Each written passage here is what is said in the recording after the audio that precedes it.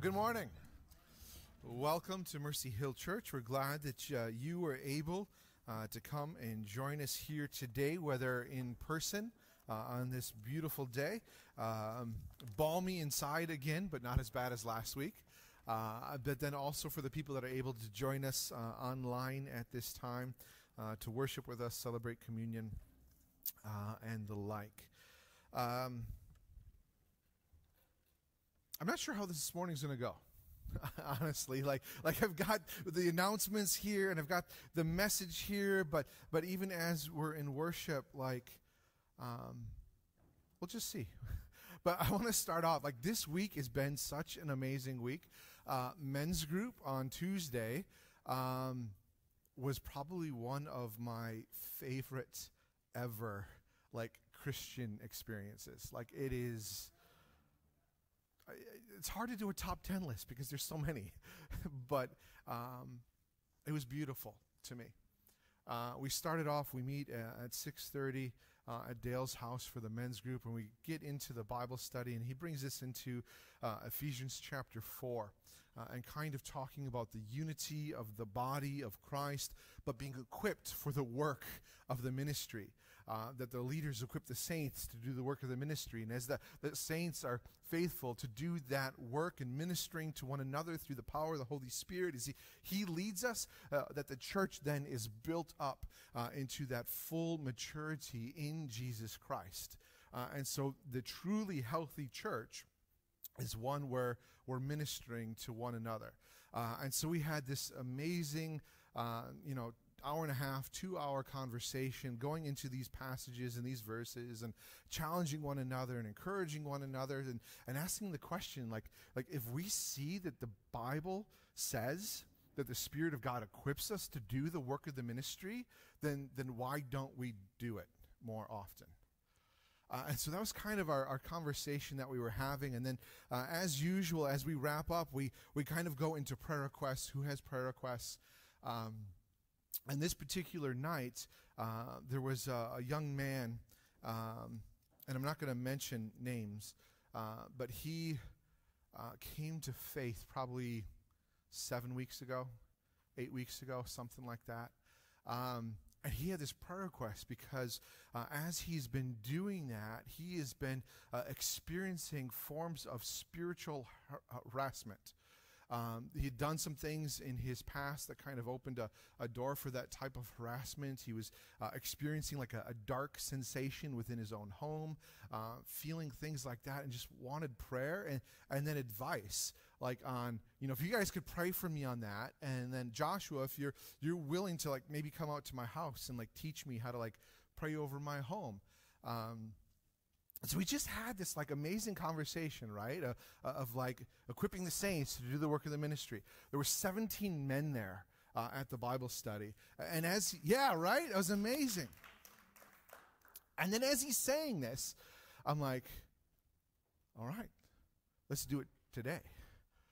He's having trouble sleeping. He wakes up at 3 o'clock in the morning, okay, let's let that stop. Let's have him have a good night's sleep tonight. Oh yeah, let's schedule it for Thursday, And so I just felt led to be all right, who wants to go?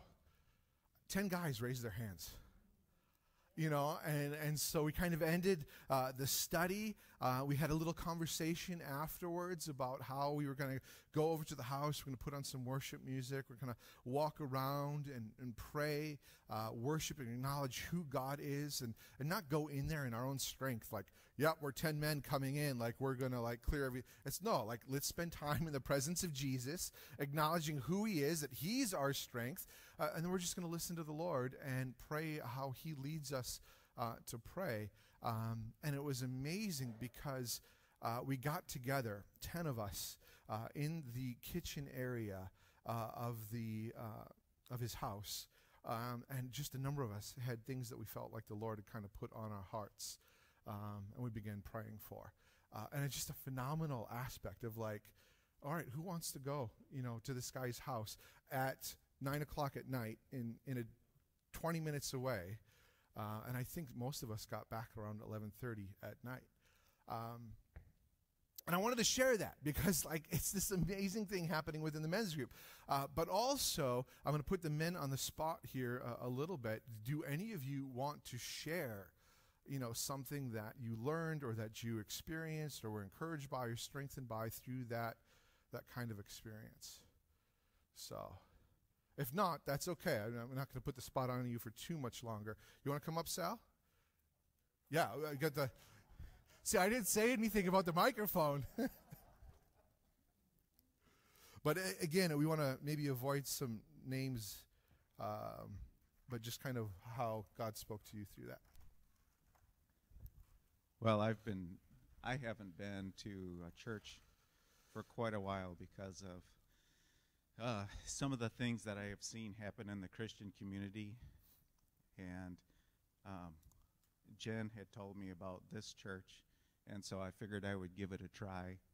And I knew I wanted to be involved in a church, but I needed to be involved in a church that was truly for God and not for man. And so then I wanted to go to the men's Bible study to learn more. And at the men's Bible study, I felt truly convicted and knowing that this is the church. And God wants me here. Good. And that he wants me part of this. Good. We're glad to have you. So that's what I had All right, great, as my great. message. All right, well, thanks for sharing. Anybody else in a way that you were encouraged, stretched, challenged? We'll just take another moment in case. All right. Dan.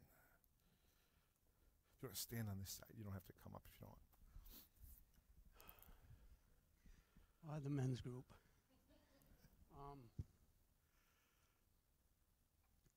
I haven't been coming to this church that long, but it's changed my life. A little bit closer. Especially the men's group. One of the things that God has really put in my heart lately, and it's a big part of that Bible study, and it's a big part of a book I'm reading, on the Holy Spirit. And one of the things he's really convicted and shown me this week is how much we are supposed to be part of the church and why we're not. Right now, the church is so divided. Wear a mask, don't wear a mask, vote for him, don't vote for him. One of the things this book that I'm reading talks about, and I was a mechanic for 40 years, so it really spoke to me. It talks about the fruit of the spirits being a relationship, bunch of tools, whether it be patience, love, kindness. Everybody in the church, it's all about relationships. And what this Bible talked about is without the fruits of the Spirit, we can't have what the church needs. Right. It talks about trying to do it in our own.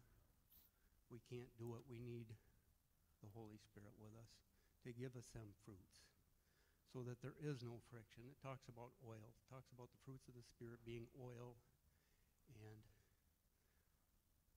the friction, it builds up, and you can't deny that there's a lot of friction in the church right now. Not specifically this church. I love this church. But just the church as a whole, there's so much friction right now. And if everybody just could put all that stuff aside and focus on God, focus on the Spirit.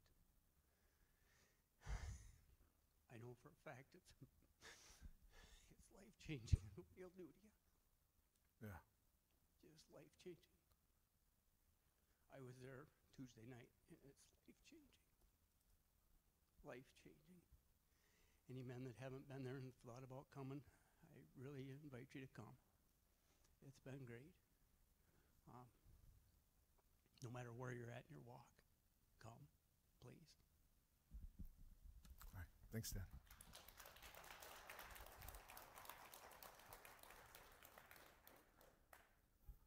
All right, last call. Maybe this is the wrong context, wrong kind of building to say that in. But all right. Yeah, it was just an amazing night to see people step out in faith in situations that they weren't necessarily comfortable being in or have ever done before. But the fact that we were doing it together was just phenomenal. And so I encourage you, this aspect of church is not just this. Like this is a chance here for us to kind of come together, to kind of worship, to look at the Word, to be fed in a sense. But if that's all we ever do and we don't go out and actually be the church in our communities, in our relationships with one another, then this is all we have. A Sunday morning club where maybe we'll get coffee again, maybe we won't.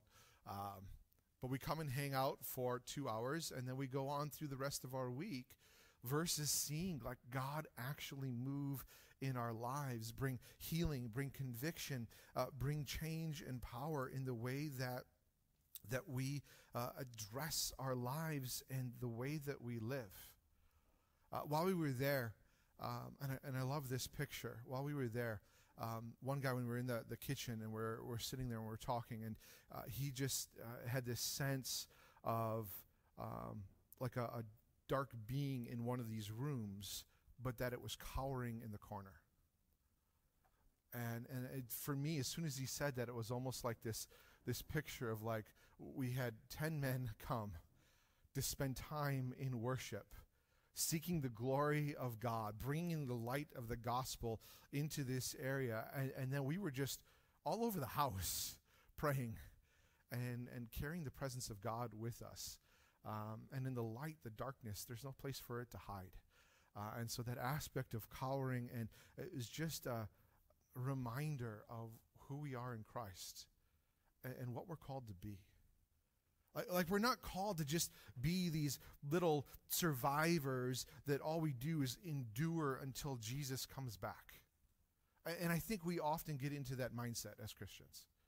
Well, life is hard. We live in a world filled with darkness and people that don't have hope. And we find our jobs difficult. We find our family relationships difficult. We find the changing culture difficult. We worry about what the future might bring.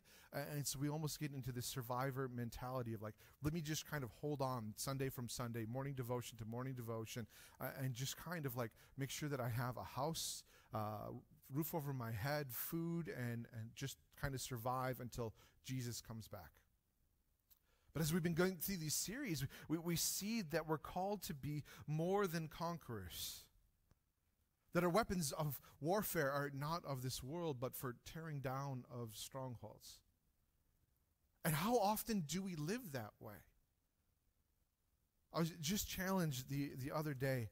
Somebody sent me a message from the church of a sense that Jesus is coming back soon.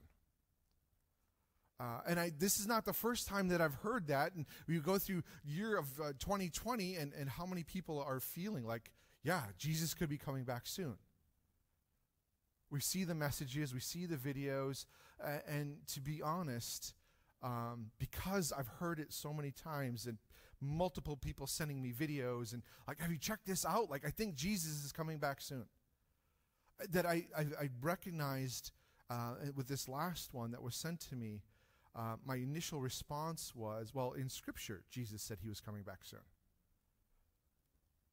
And so for 2,000 years, we're supposed to have this mentality that Jesus is coming back soon. I mean, think about it. Can anybody think of a passage that says that it's going to be a while before Jesus comes back? But instead, what passages come to your mind? I didn't have time to pull these out, so I need your help this morning. What are some of the passages that come to mind? Like a thief in the night, absolutely. Today is the day of salvation. Anybody else? At the hour you least expect, right? You got the parable with the lamps and waiting for the bridegroom to arrive.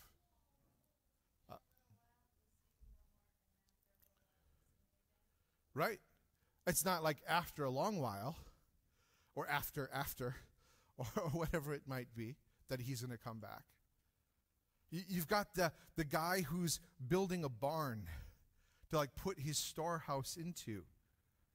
And he gets there and he fills it up. And there's this parable where Jesus says that night he died and all of his work was in vain. And so there's two aspects here, right? We don't know when Jesus is coming back. We also don't know when our time here is done. But what really struck me is when this person sent me this message about this feeling of Jesus coming back soon. My mind just goes back to, yeah, they've been saying that for 2,000 years. As a church, we're supposed to have a mentality of Jesus is coming back soon. But do we? Do you? Because I realized I haven't. I haven't at times. Because where I've been going back to is these verses where thief in the night. It's happening soon. Okay.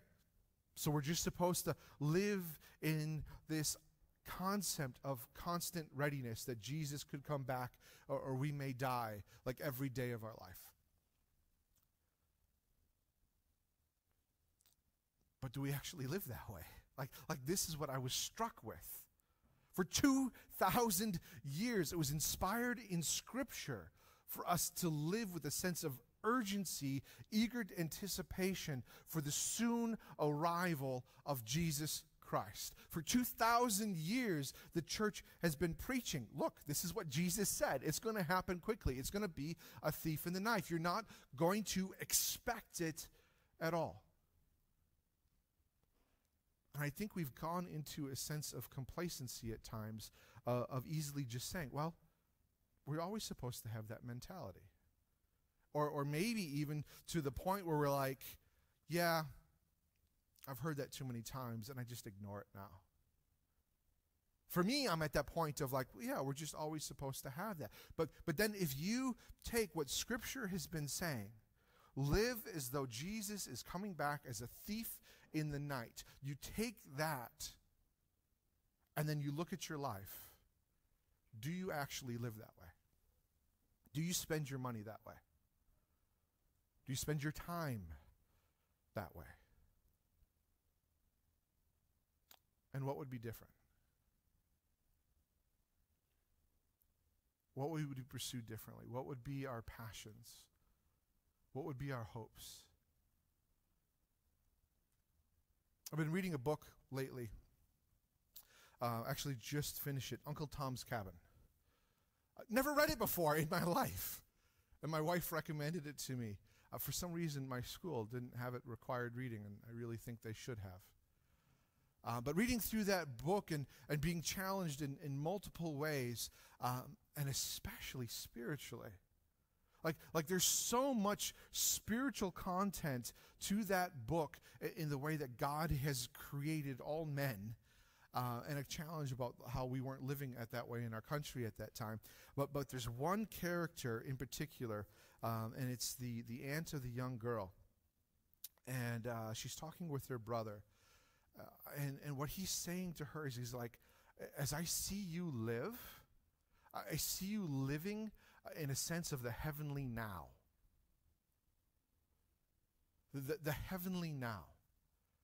And really what it was like her mindset was so set on the kingdom that it formed every decision that she made in the here and the now. And gave her a sense of urgency.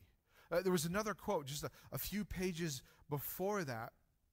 And I'll try and post these pages later on Facebook. If I don't, somebody remind me where to find these. But earlier than that, she was from the north, had gone down to live with her brother, and hated the idea of slavery, and he had slaves. But there's this young girl named Topsy.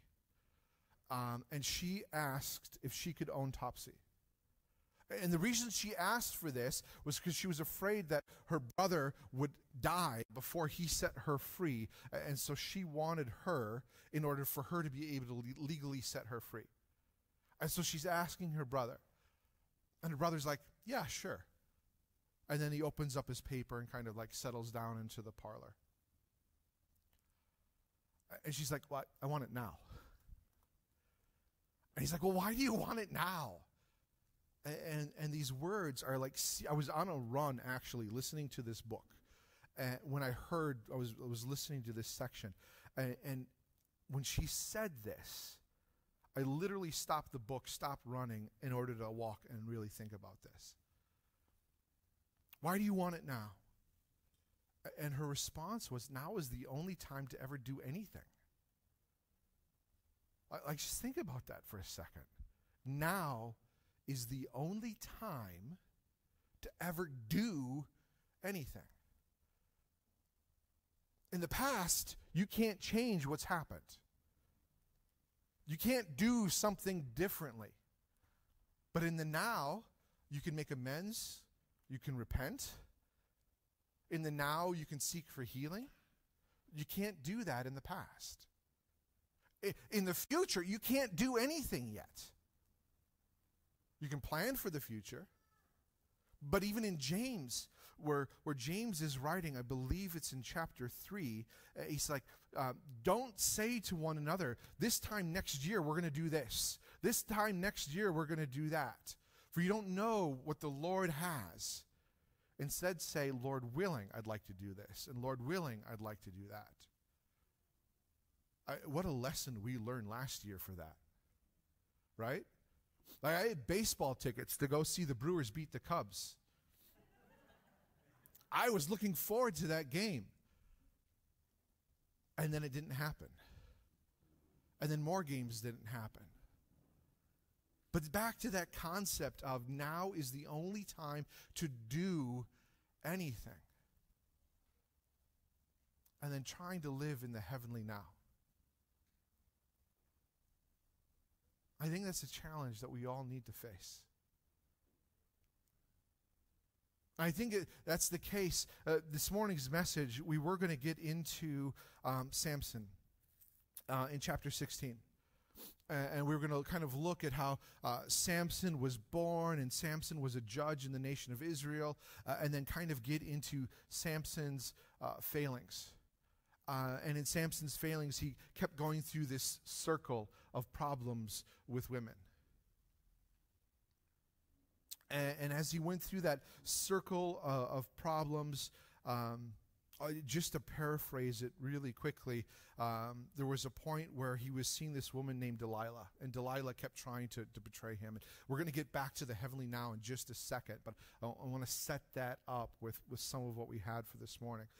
And so he's seeing this woman, Delilah, really, really likes her. He goes, the Philistines offer her a ton of money in order to betray him. And so she's like, oh, what's the secret of your strength? And Samson in chapter 16, he's like, well, if you tie me up with bowstrings, then my strength will be gone. And so she ties him up with bowstrings. And he like snaps the bowstrings off, and he goes out and defeats the Philistines. She goes back to him like, really, what's the secret to your strength? And this is a woman he's not married to, that he continually visits. Right after seeing a prostitute, a different woman, in verse 1 of chapter 16. Goes back to her again. Oh, if you tie my hair up into a loom, I'll lose all my strength. He wakes up, he snaps that off, defeats the Philistines again. Goes back to Delilah again.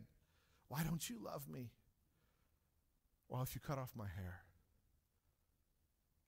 And so our example in Samson here is his hair is cut off. He loses his strength. He's captured by the Philistines. God gives him grace one more time in order to defeat them, where his eyes have been gouged out and he's sitting there. Again, it was one of my favorite stories when I was a young boy because of all the action. And so he's got his eyes gouged out, and he's in this temple with all the Philistines, and he pushes the pillars down. So the example from Samson that we were looking at here is that for Samson, he continued on this line of dealing with sin. He continued just kind of, actually it wasn't a line, it was a circle. Seeing this woman that he liked and wanted to spend time with, and she betrayed him. And then he would go back, and to be real, he went back to sin. That was an intention of going back to see Delilah. It wasn't this honorable visit where they sat there and had tea and crumpets and called each other, Mr. Samson, I'm so glad that you came to visit. Where's our chaperone? Like he went there intentionally to sin. And he found himself in danger because of that. And he would go back again and again and again. And so for him, this cycle of sin and temptation was a circular thing. We're going to get back to the heavenly now. We just got to work through this for a second. And so for us this morning, how often is it the same thing? That we find ourselves where it feels like it's a circle. That we're continually dealing with the same thing. We keep going back to the thing that we don't want to go to. And we can feel trapped in that. But what is the truth that we find in Scripture? We're not trapped in a circle. We're not trapped in a cycle. 1 Corinthians 10 says, whoever thinks he stands must be careful not to fall. No temptation has come upon you except what is common to humanity. But God is faithful. He will not allow you to be tempted beyond what you are able. But with the temptation, he will always provide a way out so that you may be able to bear it. If you feel trapped in a circle and cycle of sin that you feel like you can't get out of, it is a lie. God provides a way out. You feel trapped, remind yourself, it is a lie because God provides a way out. So then you have to question yourself, why am I not looking for or taking the way out? Maybe you actually don't want to walk away from that sin, and so you're not looking for the way out.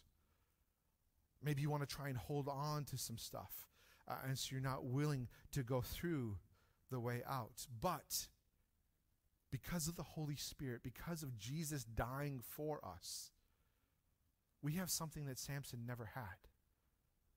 We have the Spirit of the living God, the creator of the universe, living within us and empowering us for everything that we do. If we are his children, if we have been redeemed by the blood of Jesus, we're empowered in everything that we face and everything that we do. Samson did not have that.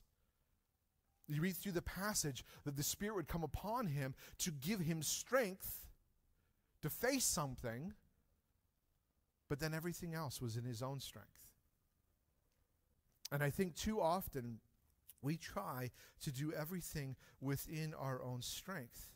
But the truth, again, we find, we have to remind ourselves of this truth. Romans 8, verses 9 through 11.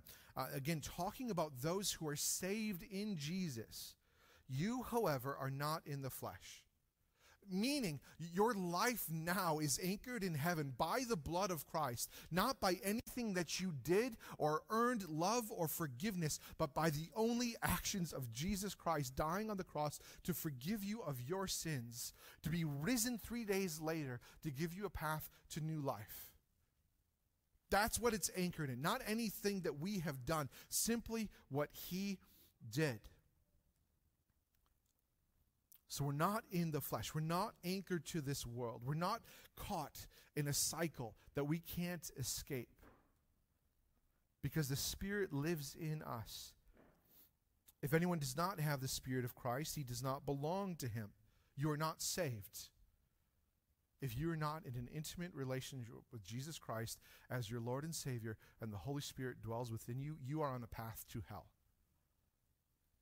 That is where your future leads.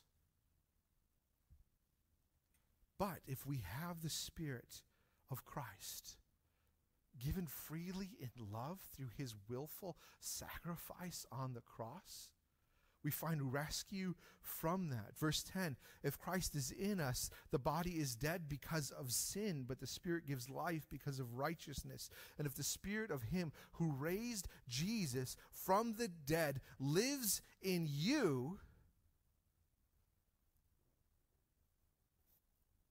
let that sink in for a second. For those of you that have Jesus Christ as your Lord and Savior, how often do you live acknowledging what this verse just said? If the Spirit of Him, or the Spirit of God who raised Jesus from the dead, lives in you, then He, or God, who raised Christ from the dead, will also bring your mortal bodies to life through His Spirit who lives in you. Galatians 2:20 puts it this way: I have been crucified with Christ. I no longer live, but it's Christ who lives in me. The life I live in this body, I live by faith in the Son of God who loved me and gave Himself for me. This is the true spiritual reality for those who have found redemption through Jesus Christ. For those who have repented of their sins, of their attempts to try and rule their own lives how they think that it's best, and instead have bowed the knee to Jesus Christ and said, you are my Lord. I trust you with everything, and I give everything to you. I give my identity to you. I give my preferences to you. It's all yours. Samson didn't have that. But we have the Spirit of God who raised Jesus Christ from the dead living within us. Which means for us, as we face sin in our lives, it's not this circle that we can't escape, but through the power of the Holy Spirit, it is a line that leads from the point of our salvation to the day that we see Jesus face to face. The Holy Spirit works within us. He convicts us. And as we are faithful to respond to the conviction and submit to the work within our lives, casting off every weight and hindrance, as it says in Hebrews chapter 12, He will grow us and equip us and transform us to be more like Jesus day to day. But if we resist, if we ignore that conviction, it may feel like we're in a circle, but it is not. Because of the love of Christ, He will allow you to get to a point of discipline and consequence on this earth so that it brings you to a point of repentance. We will face earthly consequences to our choices. And God allows that to happen in order to keep us moving on this line towards Jesus instead of being stuck in a circle like Samson. At times, it might feel it's impossible to overcome sin. It can feel hard. I love the illustration of a horse and the way that a horse, as a kid, I remember watching these Western movies. You know, and the cowboy comes running up to the saloon, and they've got the hitching post outside, and there's the water trough, and the cowboy jumps off, and he just takes this tiny little leather cord, swings it around the post one time, doesn't even put in a sailor's knot or anything, just loops it around, and then he walks in, trusting that the horse is going to stay there. And I remember being a little kid and being like, this horse can pull how many hundreds of pounds? And it's just this tiny little leather strip. And then, the wood looks pretty rickety as well. Why doesn't the horse just leave? There's no food there. Just leave. But they don't. You know why? Because they think they can't. From the time that they were a foal, being trained, they would be tied to posts. And they would try with all of their strength as a young horse to get away, and they could not. Till they got to a point where they accepted within their mind a lie that says, I'm not strong enough to escape this. And then they would grow up into a full-grown horse. And by that time, the lie had been cemented to the point where they're like, there's not even point worth trying. Satan uses the same thing with lies in our life to try and get us to believe that we can't escape sin, that we cannot escape temptation in our life. And if we've accepted those lies, we're like the horse that's stuck there. Except, again, there's a fundamental difference that this illustration cannot even bring into our understanding. The horse was a baby horse that wasn't strong enough, and it grew up into an adult horse that would be strong enough, and the lie that it's accepted won't do that. For us, it's completely different. For us, we were in the flesh. We were simply human, living in our sins, in darkness without Jesus Christ, without any hope of salvation, and our destiny being hell. That's where we were. Having no strength to escape sin, no strength to even know what sin was at times. It's not like we were that simply human that has now grown up into this enlightened human that now knows that God exists. Because if that was the case, we'd still try and do these things in our own strength. The truth is, we are no longer simply human. If we've been redeemed by the blood of Jesus, we are no longer simply human, but we are partakers of the divine nature. There's a verse that says that. I do not remember it right now. Anybody have that? Or look it up, because I want to be able to have people go back and find that. But we are no longer simply human. But through the death and resurrection of Jesus Christ, he calls us partakers of the divine nature of God. Ephesians 2 says that we are currently seated with him in heavenly realms, even as we're in this room. And I know I've been quoting that a lot lately, but I think it's because we need to remember that and live that way. The strength to escape the cycle of sin is not even our strength, but now our birthright as a son or daughter of God.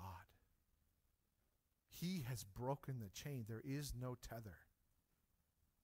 The only thing that keeps us there is our own deception, the lies that Satan has given to us. And this is where we go back to the heavenly now. We have to live in the heavenly now, because if we live in the past, lies and shame over things that we've done in the past, or pride over accomplishments in the past, will continue to deceive us. Will continue to tell us, yep, there's no way out, you're going to fail again, because you failed in the past. We need to use the past to inform our present in order to prepare for our future. We don't want to forget the past and what's happened, but it needs to inform our now, so that now we can do and prepare for our future. But we can't live in the future either. Because if we live in the future, then the fear of failure can come upon us. Maybe I won't be good enough. Maybe I won't be strong enough. Maybe I won't be able to resist this sin in my life. And so fear then ties us to that hitching post, and we find ourselves struggling to overcome because we're living in a lie of what the future holds. Maybe we are looking at pride in the future, and we're trying to build our own kingdom, our own comfort. And so we pursue that when we don't even know if it's going to exist. Again, we learned that lesson with 2020. Some of us struggle with looking to the future and living in fear in the now of what may be. But I also think that a lot of us live in a sense of condemnation and shame from the past. These are the things that I've done. Here's the sin that I've fallen into. And we accept that as part of our identity. And if we accept it as part of our identity, then we are imagining in our mind a tether to sin that we feel like we're not strong enough to get away from. It's not there. Jesus broke every chain. It's not there.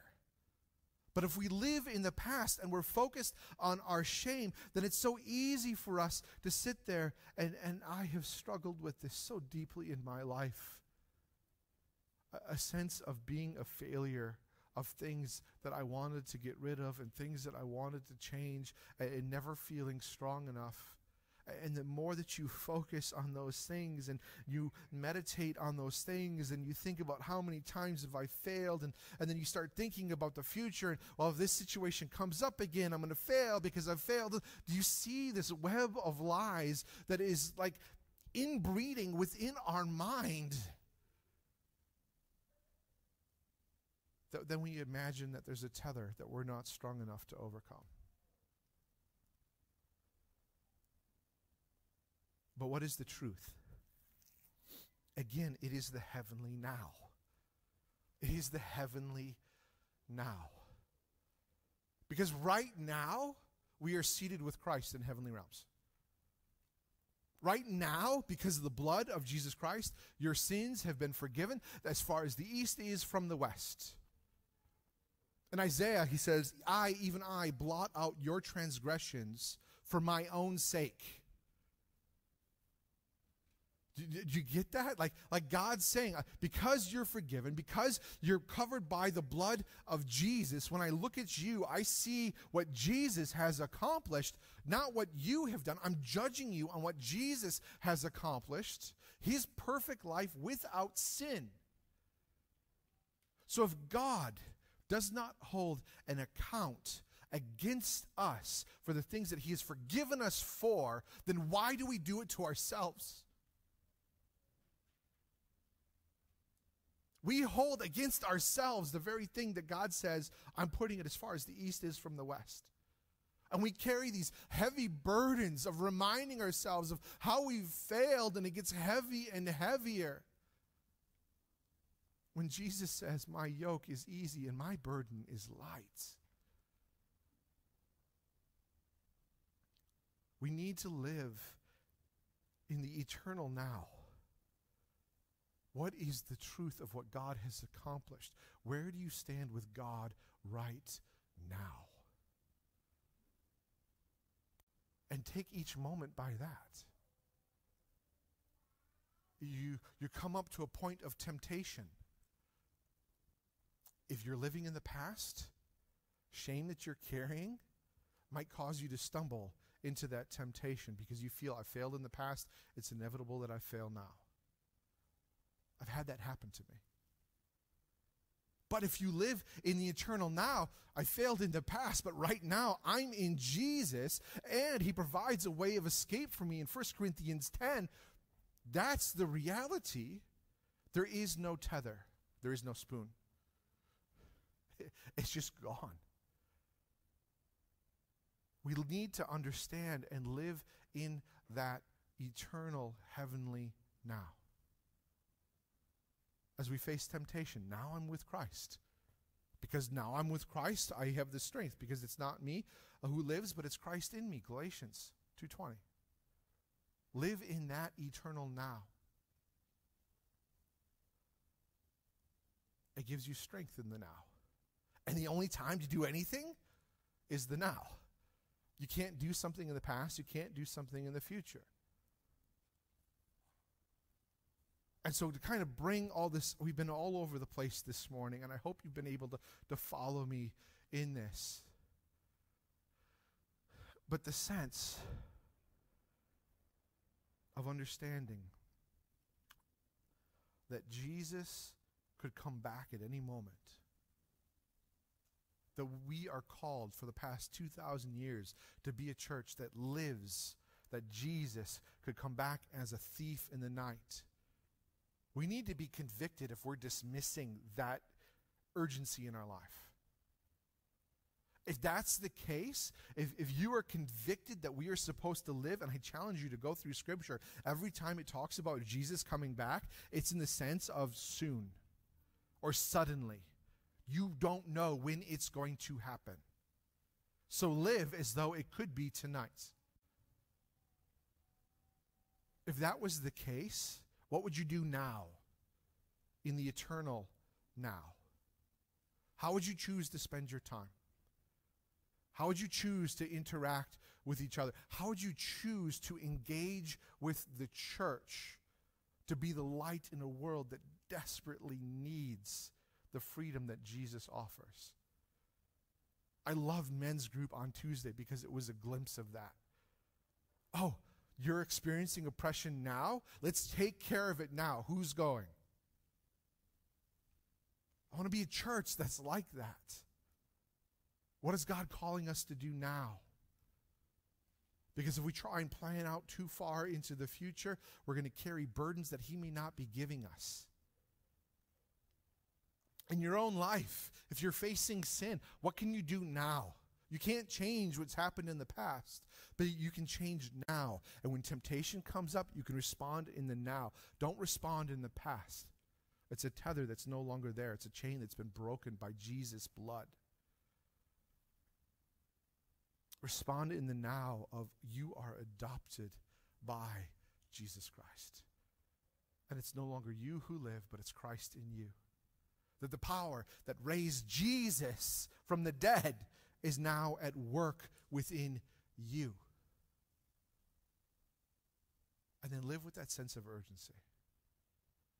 It's completely counterintuitive to anything that we've been taught in how to live on earth for a period of time and save up money and expenses and safety nets and future and all these things. It's no longer living according to the flesh. It's no longer living according to simply being human. Because in Jesus, we're no longer simply human. We're partakers of the divine nature. Anybody find that verse out there?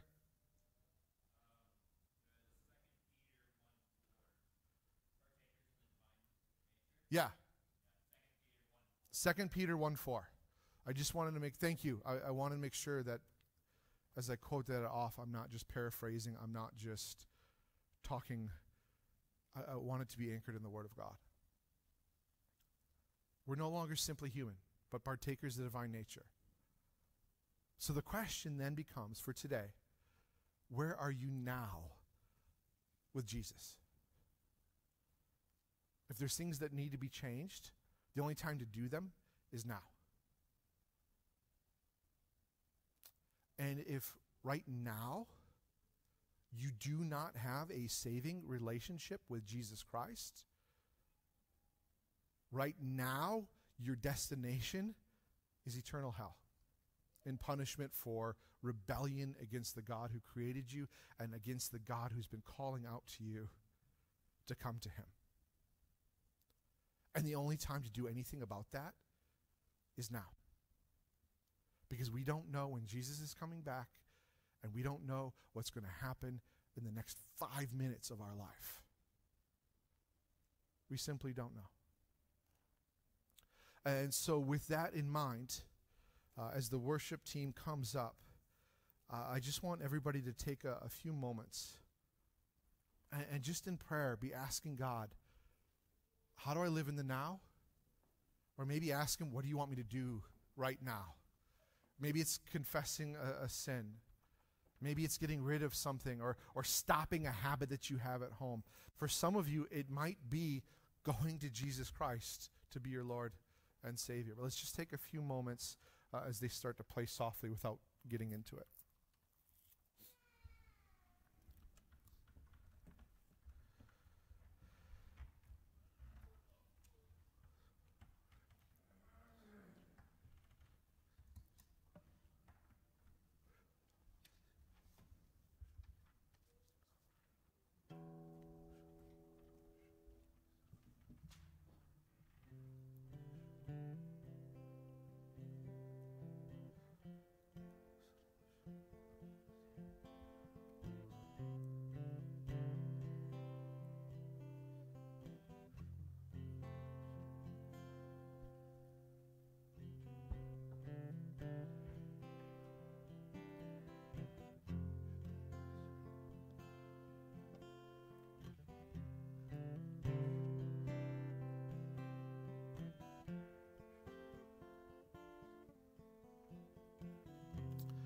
Here in this moment, it's now. And I don't want to go beyond this moment of now without asking if there's anybody here in this room that recognizes, now I need to respond to Jesus. Now I need him to be my Lord and Savior. Now I need to set aside my life, my preferences, to repent of trying to do it on my own and say, I need Jesus for everything. If you're here this morning and that's you, please raise your hand and just keep it up for a second.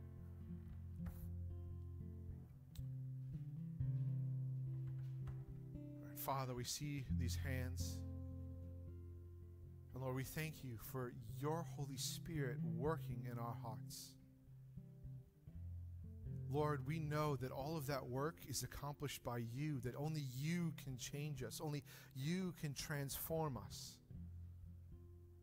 And that we try to hold on to things, we accept the lies that keep us tethered, or maybe we just haven't been transformed yet by your blood. And so, Lord, we pray for those who have raised their hands that you would work mightily in their lives. That as you rescue them, you would impress upon them the truth of their identity as sons and daughters of the Creator of the universe. That the very Spirit that rose Jesus from the dead works within them in every single thing that they face. And that they're not alone in this. But in this room there is a family of brothers and sisters in Jesus. And we want to be the church that works together to your glory, to build one another up to that full maturity. And so, Lord, I pray that you work in their lives.